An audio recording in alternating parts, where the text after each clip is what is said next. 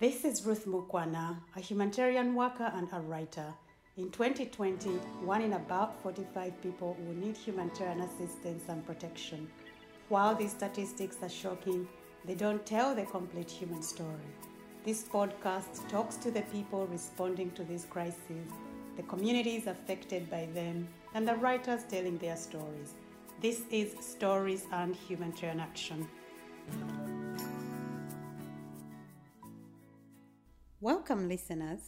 Today I'm speaking with Greg Poulet, Chief of Section for the Middle East and North Africa with the Office for the Coordination of Humanitarian Affairs, OCHA, in New York. Greg, let's start with what you're currently working on today. So I just started a new job as the Section Chief for the Middle East, North Africa here. That's just a few weeks old. I spent most of the last few months in Beirut working on the Syria crisis. I'm hoping to do that from Syria, but that proved not to be possible. So what we do here is support our colleagues who are working in the Middle East and North Africa region in OCHA with everything they need to, in terms of services and support from the headquarters.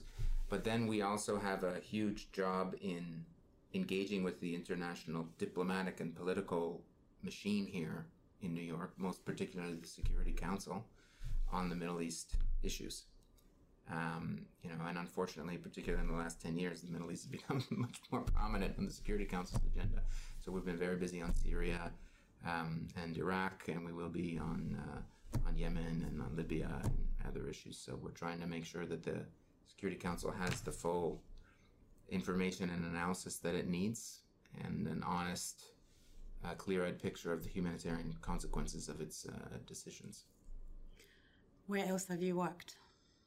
I haven't worked my whole career in the purely humanitarian field, Initially, I was a little skeptical about humanitarianism. I felt it was kind of conservative. It wasn't really aimed at the structural changes that I thought I really wanted to focus on. But once you start to see it in action, you see how necessary it is. At least for me, I became a lot more attached to it. But anyway, I started working in Central America for a foundation in Costa Rica that was working in the kind of post-conflict context in the region. I did that for a long time. Then I was at headquarters for a while, and then I worked in Ethiopia. And I did a series of short-term assignments in different places, in Gaza and in Zimbabwe. And I worked on some kind of protection-oriented stuff in Africa for the government of Canada and for an NGO consortium. Then I was a country director in Russia, in the Russian Federation, and in Ethiopia, as I mentioned. And following that, I came back to the headquarters, and then I went to Myanmar. Myanmar? Yeah. What was that like? It was tough. It's very difficult. I mean, what's it like as a place? It's a fantastic place. It's a beautiful place, and it's a very interesting country, and a very interesting moment politically. But it was also very difficult to see what people there were going through. Some of the most marginalized and almost dehumanized people, particularly in Rakhine. I'm speaking of the Rohingya people there. That was very difficult. It was very difficult to go through, to see the struggle of the United Nations system and the international community to really fully respond to the scale of what was happening there. So that's very difficult. It's very difficult as a humanitarian when you see, on the one hand, just the awful things that people are living through, and on the other hand, all the imperfections of the way that we, all the complexities and imperfections in the way that we respond to them. And sometimes the distance between those two things is painful. And so I felt that kind of pain there, for sure. So how would you define a humanitarian crisis? Well, I guess it's when people are suffering on a large scale, due to a conflict or a natural disaster. Now, I guess that's a quite kind of bureaucratic answer. People suffer on large scales due to lots of things. But I think what makes humanitarian crisis distinct is that there's a kind of there's an unusual external, shock, and it just turns a large number of people's lives upside down. Right. And if that shock is caused by poverty, would you still consider that a humanitarian crisis? Well, I consider poverty to be a crisis, but I think there's something valuable about guarding a bit of a different category for, kind of large-scale incidents that cause a lot of suffering, because the way that you respond to them has to be different. I mean, you can't solve poverty in, using the tools that are helpful to us in an earthquake, or the tools that are helpful to us when people have to flee their homes in a war. Of course, these things are related. But and there are some humanitarian organizations, one of which I came from, that tries to do both of those things. So, I'm certainly not of the school that thinks there's like a blissfully isolated sphere of humanitarian action and it's not related to poverty. No, I don't think that.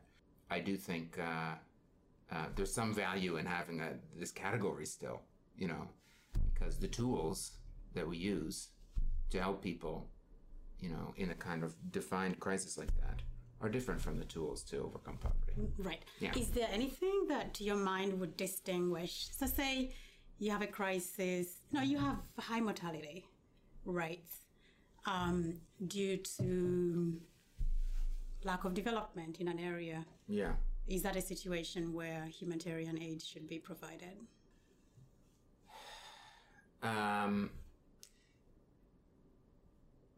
No. I mean, that's a really hard no to give, isn't it? Because if someone doesn't have shelter, should they have a tent? Mm-hmm. I mean, on one level, yes, of course, they should have a tent. But should the global response to them be provide them with a tent? Or should it be a much more comprehensive thing about, empowering them to change their circumstances? And I think it should be the latter, addressing the structural issues. That should be the, that's what the crisis demands. That's what a crisis of that kind of entrenched poverty demands. Mm-hmm. But if we respond to it only with humanitarian tools, buckets of water and tents and chlorine tabs and cooking supplies, etc. I mean, you're not doing anything about the underlying or structural causes. So, for me, the response to poverty has to be looking at injustice and the structure and the structures that created it. What do you see as the top 2-3 key humanitarian challenges today globally? Well, I think in conflict, just the flagrant targeting of civilians, the complete disrespect for the laws and rules of war that, while not having any illusion that there was ever a golden period where they were, perfectly respected and there was accountability, etc. I do think that, certainly in the second half of the last century, there was a pretty significant effort to build global norms and institutions around protecting people in conflict, mostly best put together in the Geneva Conventions. And that, particularly in the last, few decades, we've just seen unbelievable level of flouting of that, Mm-hmm. I mean, a willful disregard for the difference between a civilian and a combatant. And, for me, that's the biggest humanitarian challenge in the world right now. Climate change,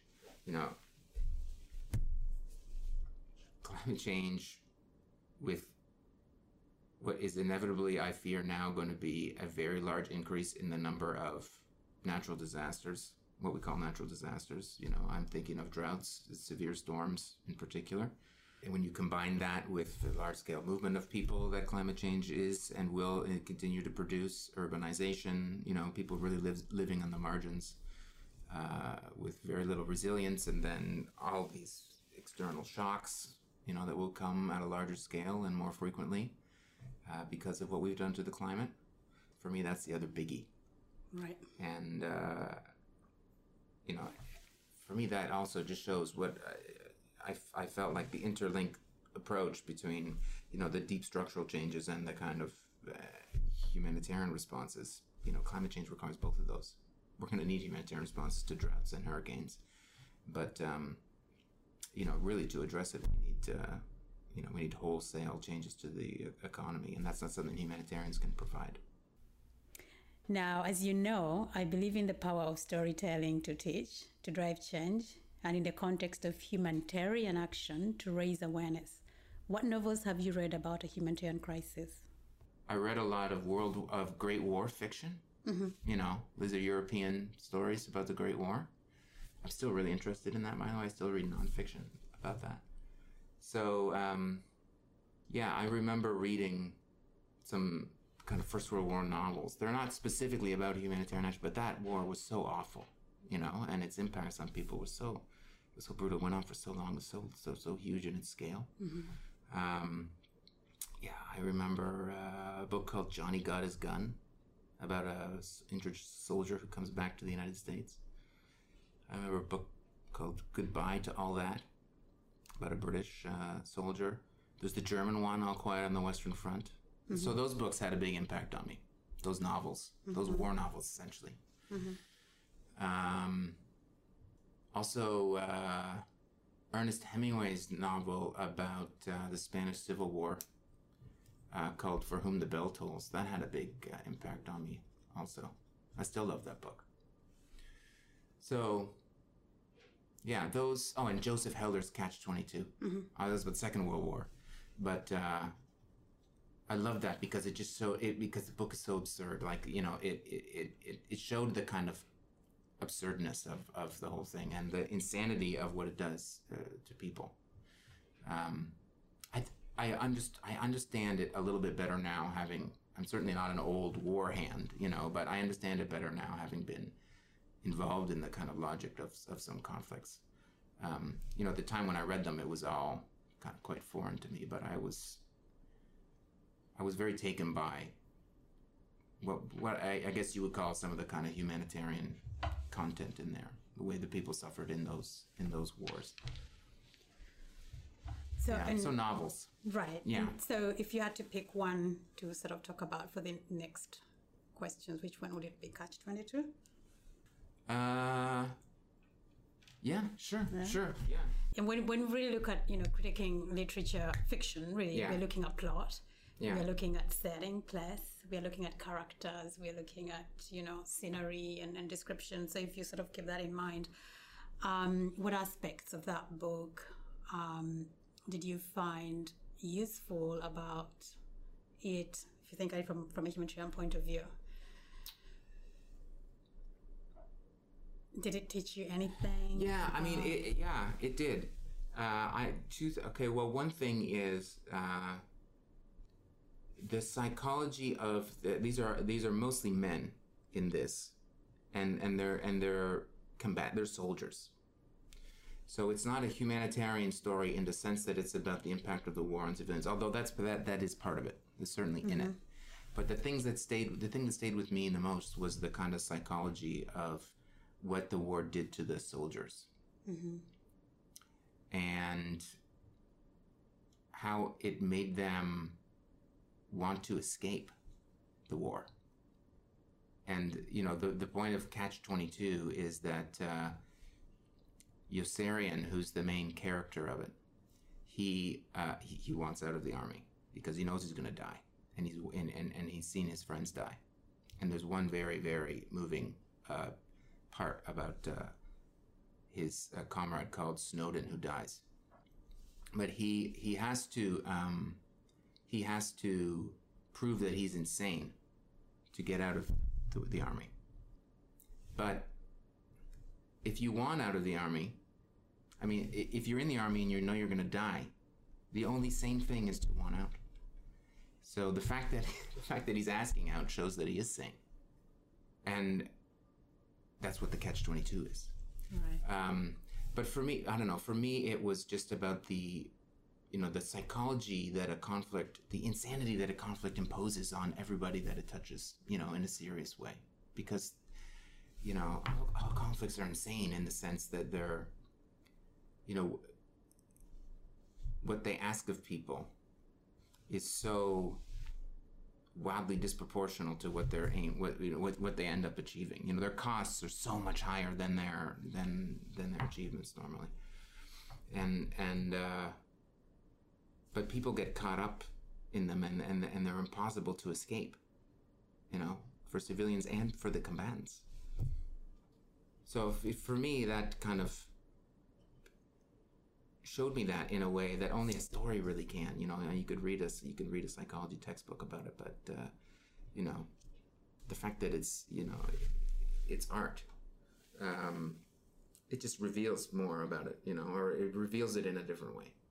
So what wakes you up every day and keeps you going in this job? Well, first of all, working with amazing people, like yourself, Ruth. But we really have great colleagues from all over the world. I think it's easy to forget what an amazing privilege it is to work with them, just like, you mentioned Myanmar. We were together in Myanmar for a while. The colleagues that are from there, that, for them it's not the field. It's just their home, and that are so talented and committed, and it's an inspiration to work with those people for sure. And some of them just amazing heroes. I think about Syria. Mm-hmm. Think about the Syrian people who have risked their lives, and so many of them lost their lives trying to help other Syrian people through this nightmare. So that's inspiring. It really is. So that's fuel, to try to propel you through what feels like difficult thing for someone like me.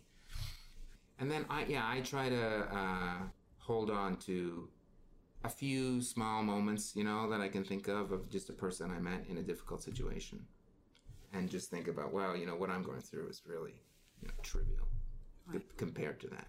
Right.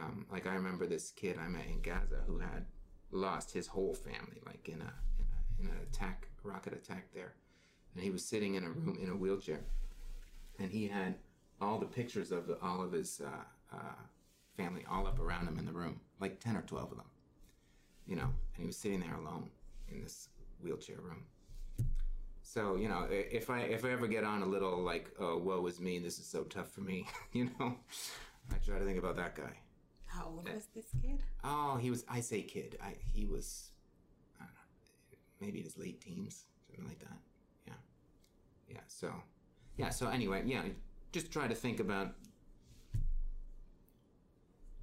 things feel tough for me, but they're actually not tough. I've actually got a great life doing this work, which is a weird paradox.